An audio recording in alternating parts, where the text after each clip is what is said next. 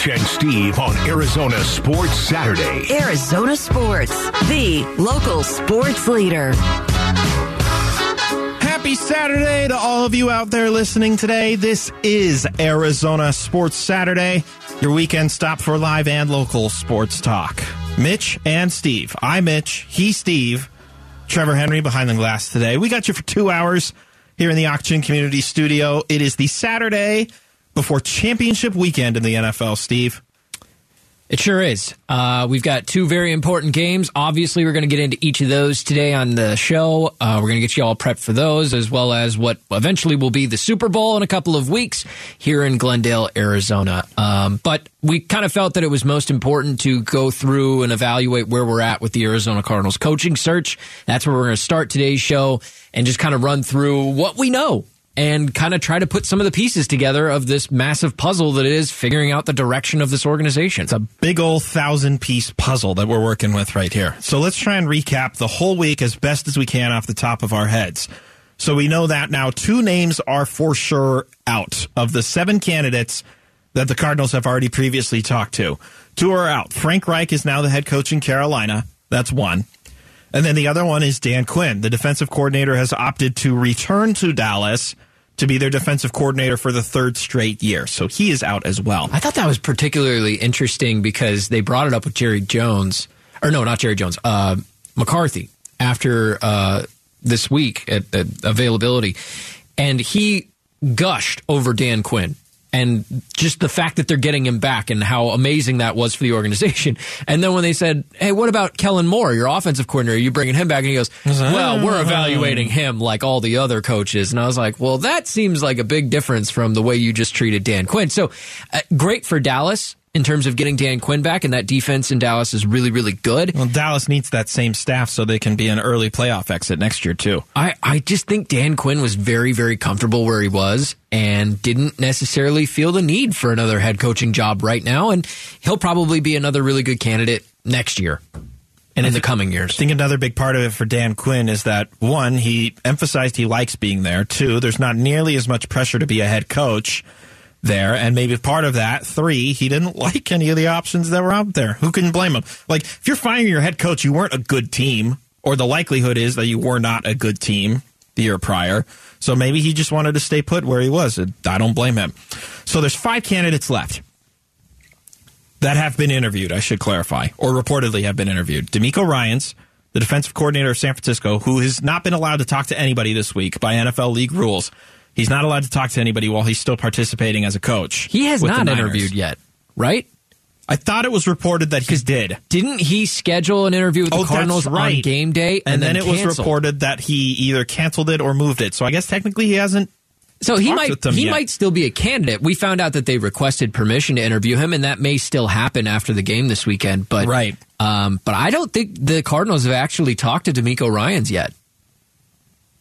That's a good point. So let's put that one on the back burner. I find that very, very interesting. He's on the list of reported we would like to talk to him candidates. Right. So let's we don't know it. if they've actually talked to him yet. You've got the in-house guy, Vance Joseph, the defensive coordinator of the Cardinals, has been for the 4 years that Cliff Kingsbury was the head man. You've got Brian Flores, who is, by the way, not going to be getting the job in Atlanta. They hired their new DC.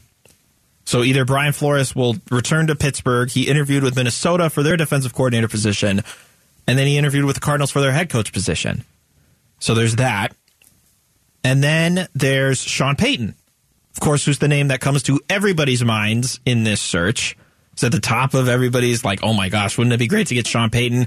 Everybody was going nuts when he had his in-person interview on Thursday. He was here a long time, too. And then apparently Pretty took much off all day. And then apparently took off rather quickly after the day was done.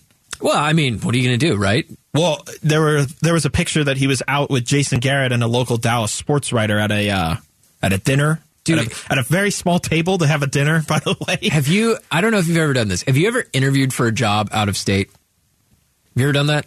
No. So I did it once. I interviewed for a job in Denver, Colorado.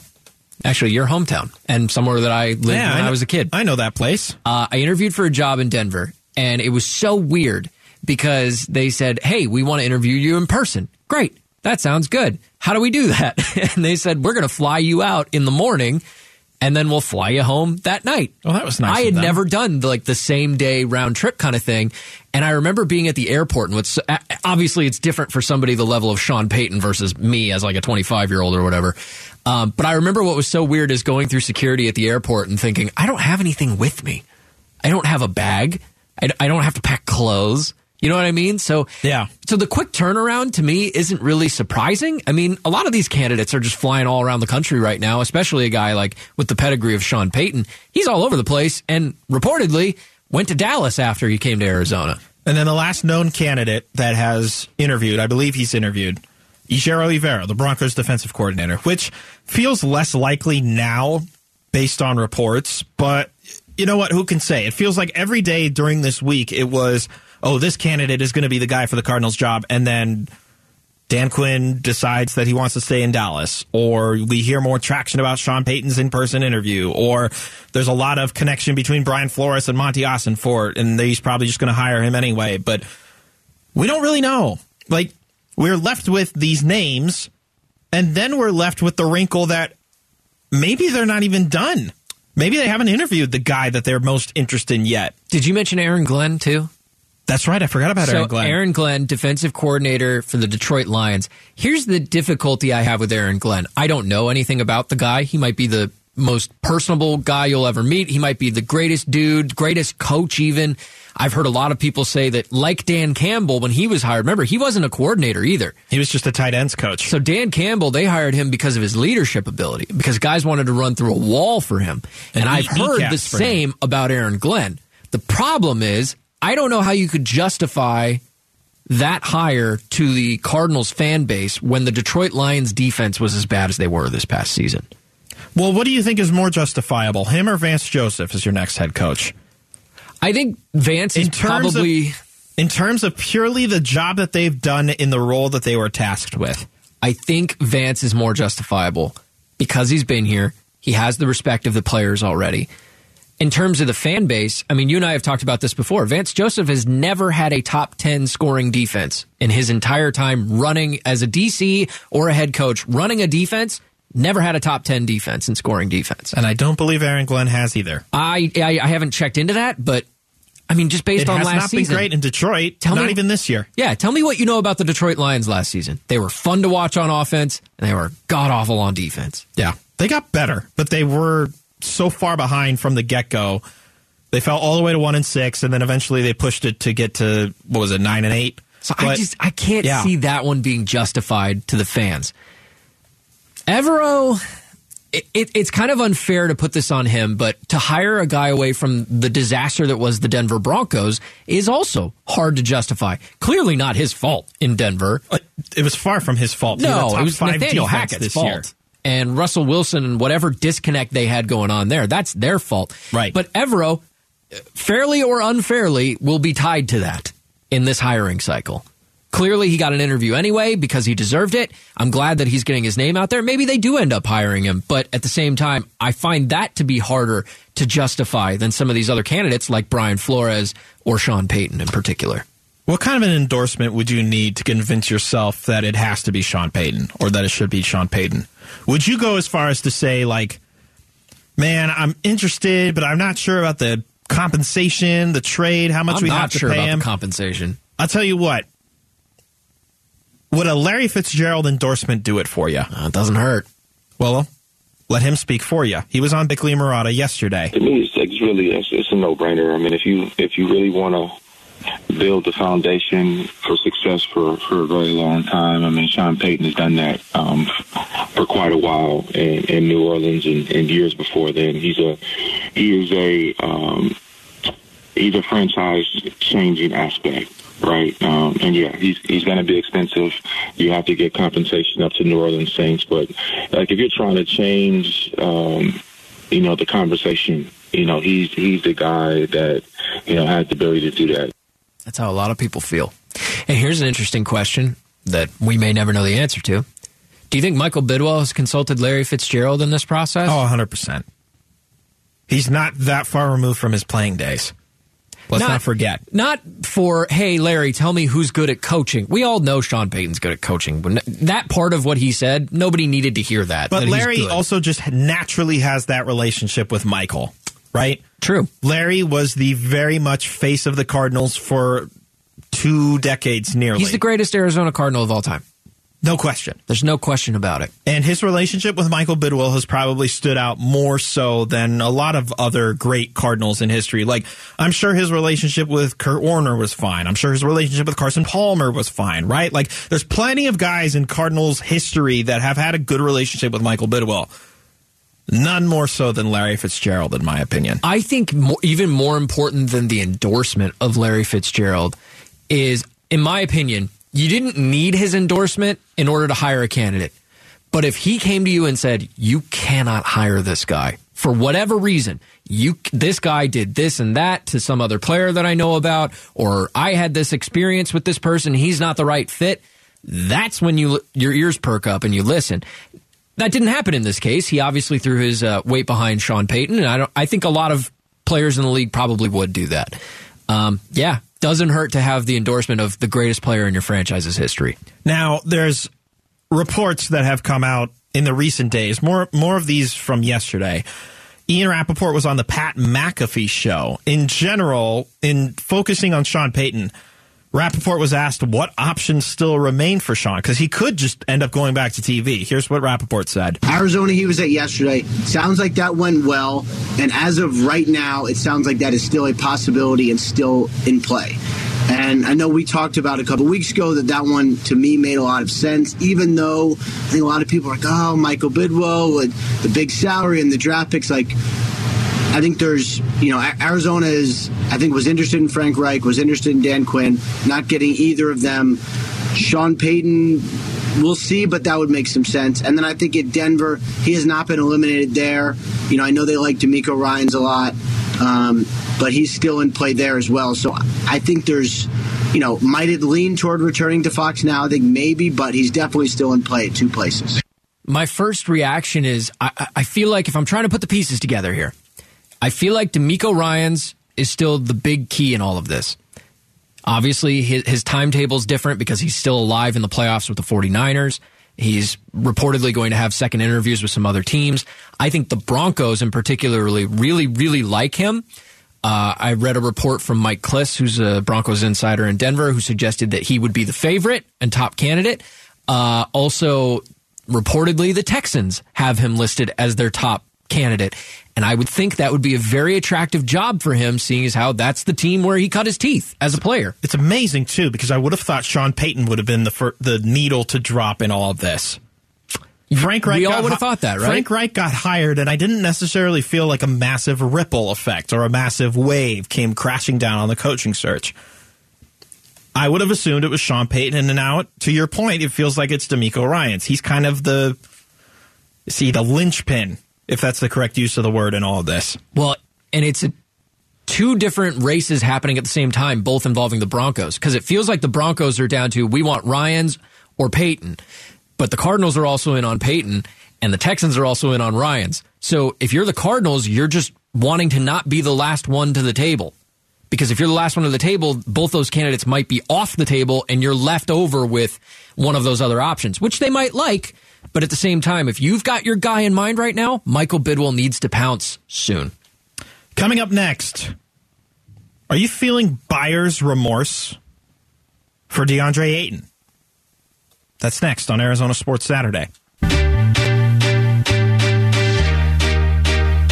and Steve on Arizona Sports Saturday. Arizona Sports, the local sports leader. I think if I told most of you that DeAndre Ayton had a game where he scored 19 points and had 20 rebounds, you'd say that's pretty good. Unless you watch the game. Yeah, and then you realize, that was not great at all. 19 points, 20 rebounds, including 7 offensive boards. Again, on the surface, pretty good. Then you dig a little deeper. 6 for 20 from the floor. Missed the only 3-pointer he took, although I'm not really a fan of DeAndre Ayton getting beyond the 3-point arc. I mean, whatever. 7 of 10 from the free throw line's not bad for him. It was the effort that everyone seems to have the biggest issue with. The loose balls, The fact that he couldn't bring in, I mean, he probably should have had realistically 25 plus rebounds in this game. A couple that just got away from him. And it's that issue that we always seem to come back to with DeAndre Ayton, and it's the inconsistent effort. The talent has never been questioned. DeAndre Ayton was talented enough to be taken number 1 overall. I don't think that that's in question at all. It's just the fact that he looks like that talent maybe 1 out of every 2 or 3 games.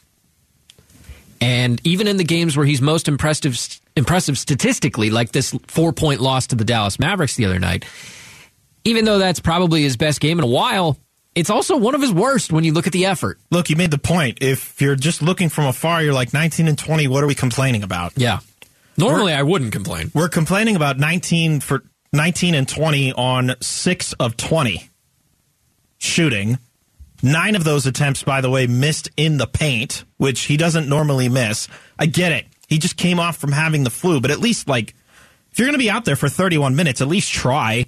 There was the sequence. I don't know if you remember specifically as well as I do, but it went around on Twitter multiple times in the past couple days. There was a sequence, a couple of 3-point attempts from Ish Wainwright, where DeAndre Ayton just kind of like watched the ball and watched everybody else hustle for the rebound. And then back on the other end, it was a fast break. And if it wasn't for Ish Wainwright kind of swatting the ball away, Ayton just kind of like do. And then on the next possession, Ish shot another 3 attempt, and Ayton just kind of watched it again.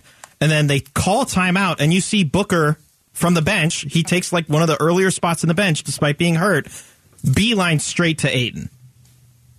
And you have to imagine it's a conversation of like, dude, what are you doing? You're not trying. In reality, he probably could have had like 30 rebounds in that game if he'd actually tried. And he got 20.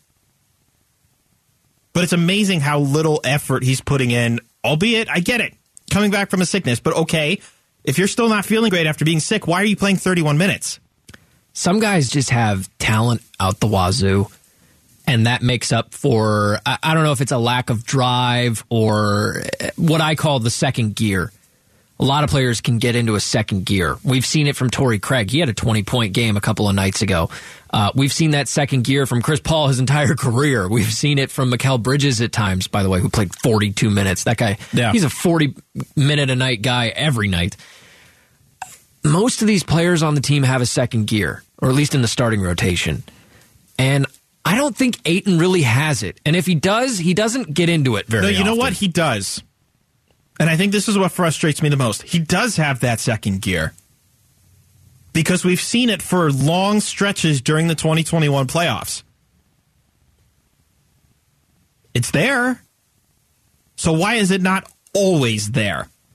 Or why is it not, to your point, why is it only 1 out of every, 5 instead of, 4 out of every 5? Why are we being selective with this? I don't understand. Well, and I think part of the narrative, too, is you're playing the Dallas Mavericks and you're playing Luka Doncic. Without Luka Doncic. Right. You're playing the team with Luka, I guess I should say, who widely has, understandably, you can look back and Monday morning quarterback this thing and say they should have taken Doncic. He's the better player at this point in their careers. That's totally fair to say. But at the same time, we don't evaluate all these other guys who got taken number 1 overall and evaluate them the way we do Ayton. I don't have number 1 overall pick expectations of DeAndre Ayton anymore. I gave up on that. Maybe I gave up on him earlier than most people have. By the way, when you talked about buyer's remorse in terms of the contract, it's not my money, so how much do I really care? But from a fan's perspective, should they feel buyer's remorse? I think the team got stuck with Ayton. They didn't go to Ayton in the offseason and say... They got themselves stuck. They didn't go to him with a blank check and say, hey, we think you're great. Here's what we want you for. They waited until somebody else, the Pacers, came along and said, we know we're basically just kind of screwing you over by giving him an offer sheet, but that's what we're going to do. And the Suns got stuck with it. Either lose the asset for nothing or you keep him on this lesser contract. That's what they did. You said the Suns got stuck with it. I see it more as the Suns got themselves stuck with it.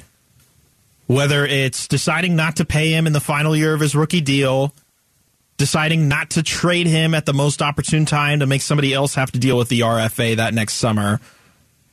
and then immediately letting him try and get that max deal that he wanted, and then feeling like, oh, well, we can't let him go. We got to pay him. We got to match this max deal. And now here we are again wondering whether or not we should have just let him go. So that's what I mean by buyer's remorse. And more, if you want to go even deeper with it, Indiana's had a pretty good season this year. And a big part of their success has been the way Miles Turner has played. And I don't think they would have gotten that same production out of Miles Turner if DeAndre Ayton had been signed to that max deal. So then you're wondering, why did you even bother to go this route when you're getting, if not better production out of a combination of like Dario Saric, Jock Landale, and Bismack Biyombo, because they just fit the offensive scheme better. Remember when there were trade deadline rumors a few years ago that they were looking into a trade that would involve DeAndre Ayton for Domantas Sabonis? Yep. Which, interestingly, if I remember right at the time, would have been Indiana, right? Yep. And Indiana's the team that ended up offering the offer sheet to DeAndre Ayton. Yep. Sabonis is now having arguably the best year of his career. He's going to be an all-star. In Sacramento. He might be second team All-NBA this year. He's been in the league, what is this, 8 seasons now? 8 or 9 seasons? He's 26. That's remarkable. Ayton's about the same age, if I'm not mistaken. So 7 years. I guess it's 7 years or maybe 8 years. But, my goodness, 18 points a night. 12 and a half rebounds. He's leading the league in rebounding. That trade, I mean, I know, again, hindsight's 20/20, right? But if that had happened, oh boy, with what he's done in Sacramento, turning that team from basically a nothing burger into a playoff contender, that would have worked out all right. Big part of it's him. A big part of it is helping De'Aaron Fox. But I agree with you. Like, Domantas Sabonis has been a big key in their success. Would Sabonis have worked out here if there's such an emphasis on the 2-guard front? Like, I don't think so. You never know. But it's very clear that Ayton doesn't work in this offense the way that everybody was hoping he would. Maybe it's just because he's not built that way, as the expression goes. I don't know. What's frustrating is I don't even need him to score 20 points a night, Ayton. I don't even need that much offense from him. And I know that's what he was really good at in college. But if he was just an excellent defender at the rim and a really good rebounder with good effort and played defense, that would be more than enough for me. Because of Booker, because of Paul, because of Bridges and Johnson, like because of the other pieces that fit so well in this offense, if he had just been a really great defender, if he had the effort level of Bismack Biyombo, if you could fuse those two guys into one player. We made this argument ages ago with Rashawn Holmes, remember? Rashawn Holmes would have come off the bench and it's like, oh my goodness, where is this energy? And if he only gave it to you for 10 minutes, that's fine. Yeah. That's all you needed. It was the same thing with JaVale McGee last year. Yeah. Here, do you want the statistics that basically prove your point? So I'm going to try and explain this as quickly as I can without skimping on the details. This is from 10 days ago, but Ayton's only played like 4 games since, so I can't imagine that the statistics have changed much. How opposing teams shoot in the restricted area when a player is on versus off the court. The restricted area, for those of you that don't know, is basically the paint. A prime example of a really good rim defender and a restricted area defender, Rudy Gobert. He is allowing just 61.49% of makes, but when he's off, it's 66.74% made. So he's impacting by about 5%. And then the percentage of times that shots are being taken in the restricted area goes from 28% when he's on the floor to 35% when he's off, a difference of 7%. People are more inclined to shoot down low because he's not there. Because he's not there, exactly. Here's DeAndre Ayton's. The opponent restricted area field goal percentage when the player is on is at 69.5%. When he's off, it's at 64.3%. So the Suns are better defensively in the paint when he's not on the floor. It's an increase of 5%. Or I guess, in his sense, a decrease of 5%. The amount of times that the restricted area has seen shots when he's on, 30.57%. When he's off, 30%. It's the same amount of shot attempts, and they're making more of them when he's on the floor. That's bad. That's really, really bad. For me, again, it just comes back to it's a good game. 19 points, 20 rebounds, statistically. But when you start to dig into it, and it's that effort that maybe you're right. Maybe he does have a second gear. He just doesn't know how to get into it. At least not with any sense of regularity. Coming up next, We're going to get you all set for the AFC Championship game. We're going to dive into these games separately, and we're going to tell you everything you need to know leading into that one. That's coming up next on Arizona Sports Saturday. Mitch Feraldis, Steve Zinsmeister, Arizona Sports Saturday. Arizona Sports, the local sports leader. Mitch Feraldis, Steve Zinsmeister, we're here, as the big voice said. Normally, we do a segment at 11:45 that goes around the NFL during the NFL season, but Steve and I talking about it today, we agreed it didn't really make sense to do an around the NFL when there's just 2 games. It's only 2. Because then we're probably just doing it for like 4 minutes. It's not like it's Super Wild Card Weekend. No. Remember when they called it that? No Super Bassomatic Wild Card Weekend or anything like that. We're down to 4 teams, and the winner of each of these games are going to come here for the next week and a half. They're going to be here in Arizona getting ready for the big game on the 12th or 13th. I can't remember the exact date of February. Don't hate me for it. I apologize. The 12th. They'll be here on the 12th for the big game. Starting in the AFC, which, look, both of these matchups have a lot of intrigue, Steve, but this one has got like some big old beef stew cooking right now. It's getting very, very spicy. The Cincinnati-Kansas City rivalry is budding. No doubt about it. It feels in full bloom, almost. And you know what it is? It's quarterback-driven. And no offense to either of these two teams' coaching staffs, the defenses, they're phenomenal as well. You don't get to this point in the season in the playoffs without that. Right. In fact, the Bengals single-handedly won a game defensively. But here we are. It's Joe Burrow and Patrick Mahomes. Yes. That's the headline. You have a Super Bowl winning quarterback with an MVP, probably the best young quarterback in the NFL. I think most people would say Patrick Mahomes. Might win MVP again this year. He might. Then you have Joe Burrow, who is the ever underdog in not only this game, but in life. Feels like it, yeah. He was the backup quarterback at Ohio State who wasn't going to get a shot and lost out to Dwayne Haskins, who, by the way, was also a very good quarterback at college. Transfers to LSU at a time when there was a lot of questions about LSU. He probably had the single greatest college football season a quarterback's ever had, wins the Heisman, goes number 1 in the draft. Oh, yeah, he won a championship.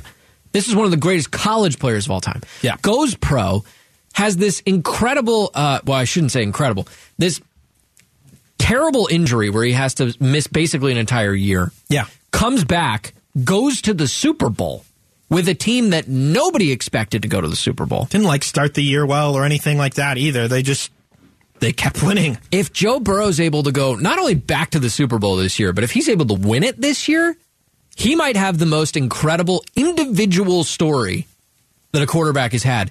And that's with Brock Purdy in the picture, too, who is the last pick in the draft. And I know we'll talk about him a lot more later, but there's so much great quarterback-driven narrative to this game alone, and you don't need much else to really make it special.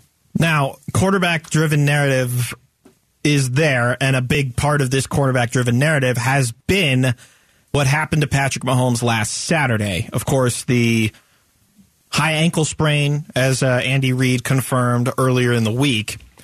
However, he's not looking like he's got a high ankle sprain based off of just the general videos that have been going around on Twitter. He looks like he's going to be ready to go. And they've confirmed that he's going to start on Sunday. What? He's going to just pass this up? Are you kidding me? No way. There was never a chance he was going to sit. So it's going to be a quarterback battle for the ages. It's also going to be Mahomes as an underdog. If I'm not mistaken, I'm sure that the lines are still not very much in his favor. Mahomes is an underdog in his home stadium. It doesn't happen all that much. Listen, I know I said earlier that Joe Burrow's the ever underdog. I truly believe that. Even with this whole thing being at home, Mahomes, even Andy just outside Reid, of that, he's been buried by Mahomes v. Allen ever since he entered the league. And yet Joe Burrow has been to more Super Bowls than Josh Allen. That's another interesting aspect of this. I'm glad you brought that up. The Bills and Chiefs was supposed to be the big rivalry. It was supposed to be. It's been building over the last couple of years. And Joe Burrow and the Bengals just weaseled their way into that rivalry. They were like, no, it's us. They're like, move. Wake up, America. It's me. Us. It's not them. It's not Josh Allen. It's not the Bills. Look over here. We're going to the Super Bowl, not them. You bring up a great point, man. That was supposed to be the rivalry. In general, all three of them are very talented quarterbacks, very special. They're all good in their own right, yeah. But like the one thing missing right now from Josh Allen's mantle that the other two have is a trip to the big game. Well, and Mahomes has won the thing. Yeah. Mahomes is just, in general, he's just had a dominance over the AFC. I want to get into the spiciness, though, because this game is starting to get spicy. So as the Bengals were winning against Buffalo, they trounced Buffalo in a blizzard, basically, or a mild blizzard. The phrase started to come about, see y'all in Burrowhead. Because Joe Burrow has never lost to the Kansas City Chiefs, Steve. Wow. Granted, I believe only one of those times has actually been in Arrowhead Stadium, but still, Burrowhead? Yeah, and it plays into, so like I saw the mayor of Cincinnati put out a video where he basically... Oh, I could play it for you. Oh, do you have it? All it's right, about a minute long, so let's just kick back and listen to this glorious proclamation. Good afternoon, Cincinnati. I have a proclamation from the desk of the mayor. Be it proclaimed, whereas the Cincinnati Bengals are headed to Burrowhead Stadium for their second consecutive AFC Championship game. Whereas at last year's game, the Bengals scored more points than the Chiefs, resulting in a Bengals victory and a Chiefs loss. Whereas Joseph Lee Burrow, who's 3-0 against Mahomes, has been asked by officials to take a paternity test confirming whether or not he's his father.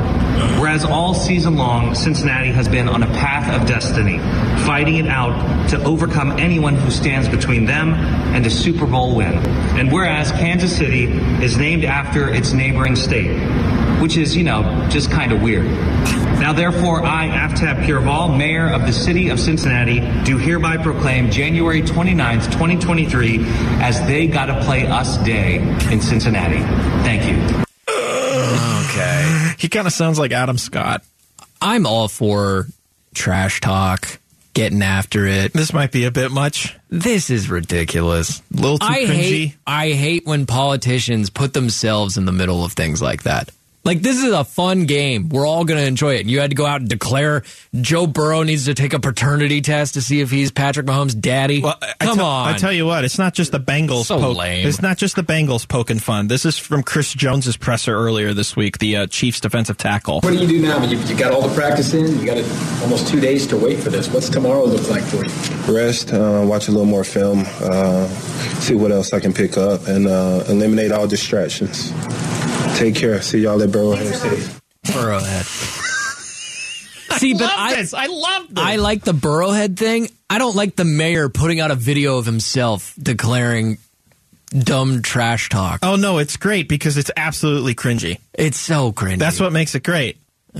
You know what you should do if you're the mayor? You should wait until after the game when you beat them, then put out a video but then it's not like beforehand. The more important game is still the Super Bowl, right? You know how stupid you look if they go out and Patrick Mahomes throws for 6 touchdowns and beats the Bengals by 30?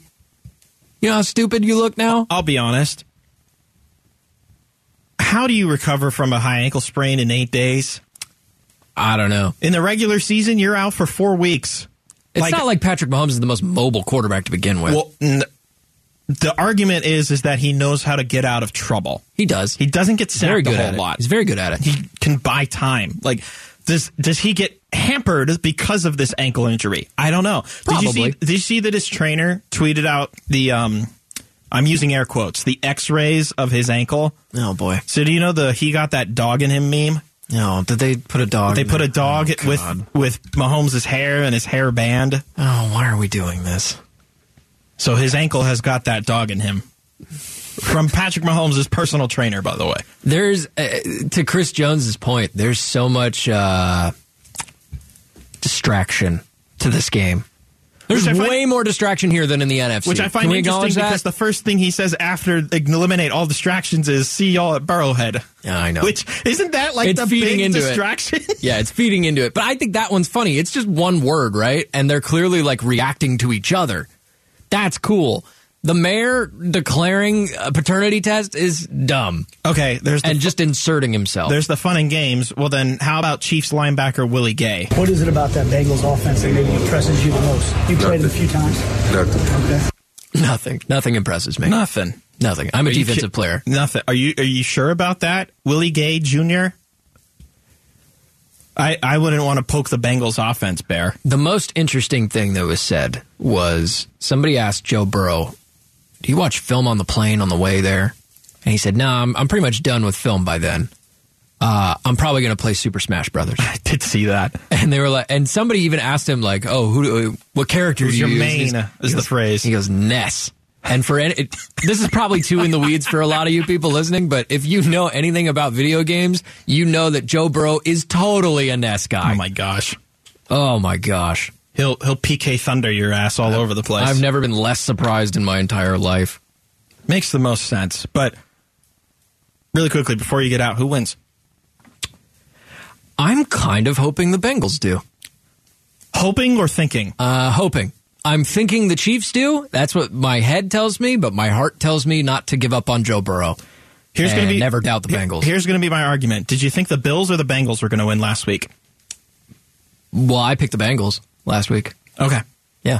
Here on the show. Were you there? You were there. I also picked the Bengals on the show. Yeah, you also picked the Bengals. Or did I? I think we both did. Look, I'm just going to pick the Bengals again, and the factors being that I don't know who's stopping this team on this winning streak right now.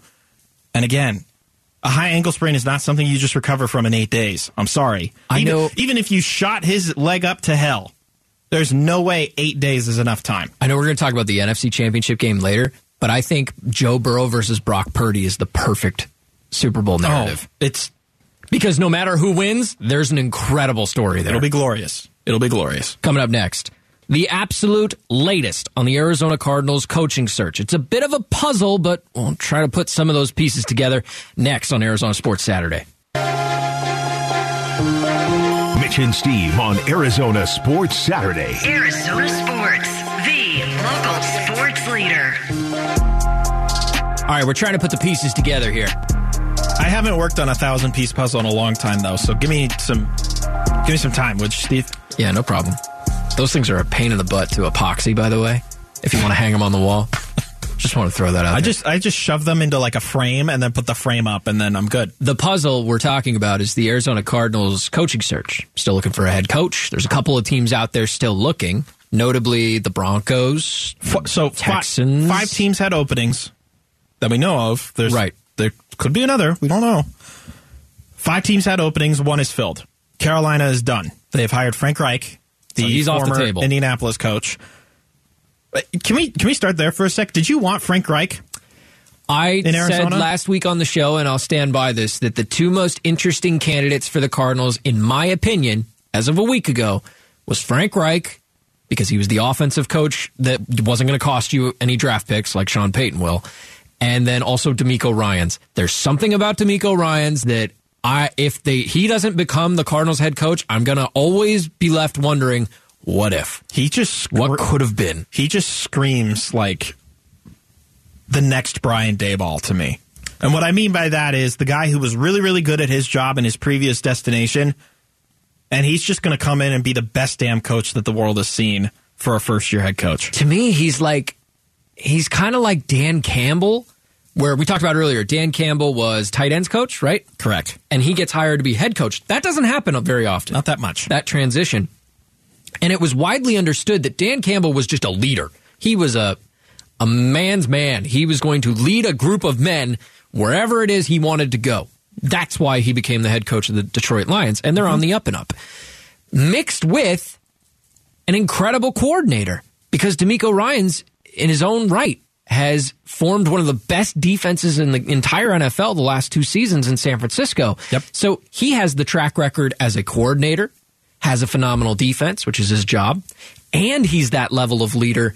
DeMeco Ryans, to me, is probably the most intriguing candidate. But yeah, I was a fan of the idea of Frank Reich coming in and being the guy who could potentially mentor Kyler Murray to the next level. I was just curious because I think it's an interesting move for Carolina, given what Frank Reich has had to go through the last few years of him as a coach or an offensive coach. He's had like a new quarterback every single year. Literally. And here he goes again. Like, what is Carolina going to do as their quarterback? Sam Darnold's a free agent. You traded away Baker Mayfield after trading for him. P.J. Walker's a free agent. You have Matt Corral, who was out for the full year with an injury, but you drafted him in the 3rd round. And they have a top 10 pick this year. Are you just going to draft a quarterback again? I think Carolina's probably in the position to take a quarterback. They're hoping to be maybe the third quarterback off the board at that point. They want like the Will Levis or the Anthony Richardson guy that's going to be there. Well, okay, Anthony Richardson might be the fourth guy off the board. So I think I saw a Mel Kiper mock draft the other day that had Bryce Young, C.J. Stroud, Will Levis, and Anthony Richardson all in the top 10. Now, here's the caveat. His had no trades. No, not that I remember. Kiper didn't make any trades. So he had the Bears taking at 1, and then obviously the Texans at 2, the Cardinals at 3, etc. There could be movement. So if I recall correctly, he had obviously the Texans taking a quarterback, the Colts taking a quarterback, and he had the Seahawks as the wild card taking a quarterback at 5, and then the Panthers at 8 or 9. I can't remember where they are exactly. So 4 quarterbacks in the top 10 for Mel Kiper's first. But again, no trades. So yeah, what does that mean? Frank Reich has a situation to figure out. Clearly, you don't take that job unless that entices you. So I think that they've got a plan in mind. Another interesting nugget from this week is Dan Quinn decided to go back to Dallas, mostly because he just loves the job there. I take it he likes living there. I take it he likes working with McCarthy and with Jerry Jones. And I'm sure he likes being on a winning franchise right now. Yeah, and they've got all the talent in the world on that defense. Micah Parsons might be single-handedly the most physically imposing defensive lineman I've ever seen. In 2 seasons. It's amazing what he's done. I watched him throw, I forget his first name, McGlinchey. Mike McGlinchey. Mike McGlinchey. I watched him throw him down with one arm. It's like a 150-pound difference. And McGlinchey is like the Hulk. Yeah. I've never seen a human being like that. Maybe Jared Valdir is the best comparison I have, where Jared Valdir was just a Hulk. That's a good one. And he threw that human being to the ground with one hand. Anyway, I digress. So how much credit do you give to Peter Schrager as far as I love inside information? Okay, so he was on Bill Simmons' podcast. It aired Thursday, and it aired after the Reich news, but before the Dan Quinn news. Okay. But he said a lot of really intriguing stuff to Bill Simmons. Arizona is the one that's interesting. Sean Payton's meeting with them today. I don't think that's necessarily the fit. I don't see it. I think Payton's probably coming back to Fox, to be honest, and it's not because there were no jobs available. I think that he was being picky also, and he's got a certain price that maybe these owners weren't looking to pay. He just has to wait a year, and then he can be the LA Chargers head coach. There'll be more jobs. There'll be more jobs available. Got to get one of those 5 quarterbacks. So Arizona, though, I'm hearing, and this might change by the time it is, I'm hearing either, the 2 names that are leading the way are Dan Quinn is getting a lot of buzz, and then the other one was Brian Flores for a while. But the Flores-Kyler match is a very interesting one also. Flores is a no-nonsense guy. That would be a rude awakening for Kyler Murray. The only thing that would be more fun than Flores-Kyler is Aaron Rodgers becoming a Jet. It might happen, I hope it happens. So there's a few things that I take away from that. Primarily with Peyton, them thinking it's not a fit when there's been the exact opposite argument we heard from Ian Rappaport just a couple of minutes ago, right? Like, is Sean Payton a fit or not? I get people have differences in opinion, but I would think that the offensive guru who helped turn around a 6-foot-something quarterback and saved his career, turned him into a first-ballot Hall of Famer, I would imagine that would be the perfect guy for a 6-something or not even 6-something quarterback here in Arizona. Yeah, I think there's a fit. Peter Schrager is much more dialed into this sort of relationships of all this than I am, but I think that it's fair to say that Sean Payton could be a fit here. It's not like he's round peg, square hole kind of thing. You know what I mean? Like, you can make it work. No, it's like round point and about like Flores or something. Whatever it is. The point of the point about Flores is interesting to me because he's always kind of been in that same spot throughout this entire process. I've always felt he was a serious candidate. And we said, you and I were on the air on MLK Day when the Cardinals announced the hiring of Monty Ossenfort. And what did I say in that first segment when we were reacting? I think I figured it out. He's got a connection to New England, that they've been together for a while. They both were in New England for over a decade together. Yeah. Now, granted, one was in scouting, the other one was in coaching. But that was the obvious connection right away, right? That the GM, if any of these candidates fit the GM perfectly, it was Brian Flores. So that made sense. I've always felt Brian Flores was in the conversation. It's just Sean Payton comes to town on Thursday, and Cam Cox at Channel 12 gets pictures of him in the parking lot with Michael Bidwell, and that's exciting to everybody. Exciting. Even though we all kind of knew he was going to have to park his car at some point, it's right? Peyton Manning visiting with Ken Wisenhunt all over again. Right, and it's the fact that he stayed all day, and then he flew to Dallas that night. Ooh, is he meeting with Kyler Murray in his recovery, or does he just live in Dallas? I'm not really sure. That's a good point. So there's all this hype. It depends on the day. Thursday, I think most people would have told you, oh, Sean Payton's definitely the leading candidate.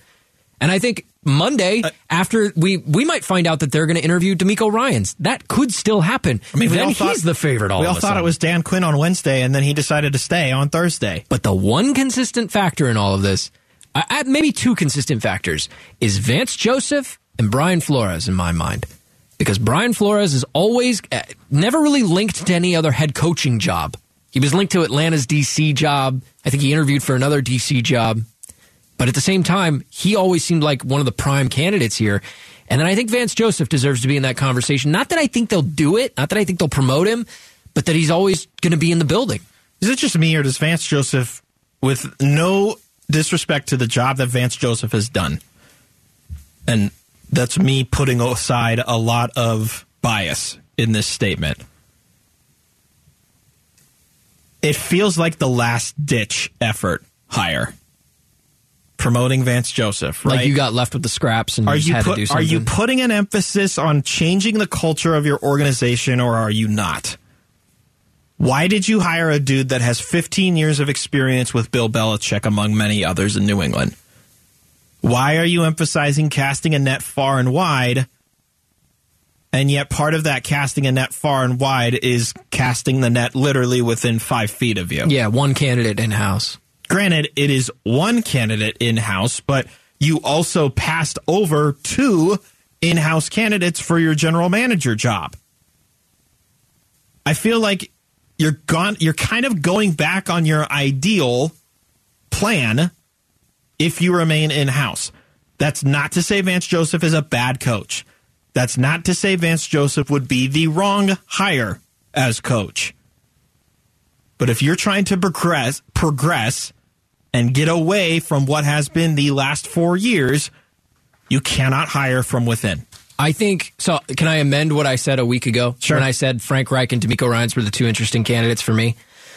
That's now changed, obviously, with Frank Reich being employed by Carolina. Mm-hmm. For me, the top 2 candidates, Sean Payton and DeMeco Ryans. But DeMeco Ryans is interested, reportedly, in the Houston job, because he cut his teeth there as a player. And also the Broncos are very interested in him. The Broncos also have possibly a leg up on Sean Payton as well. So the Broncos are... Sean Payton's tweeting out defending the organization after this Cardinals interview. Right. The Broncos are interesting in all of this because they could hire Ryans, they could hire Payton, and they could do it before either of the other 2 teams have a chance at their candidate. And the Cardinals could be left out in the dark and having to pick between the rest of the pack. Look, as long as DeMeco Ryans doesn't get hired somewhere to then just get fired a year later because it's not the direction we wanted to go, then I'm fine with it. That's all I ask. Houston Texans. Coming up next, the NBA trade deadline is just around the corner. Who should the Suns be targeting? Next on Arizona Sports Saturday.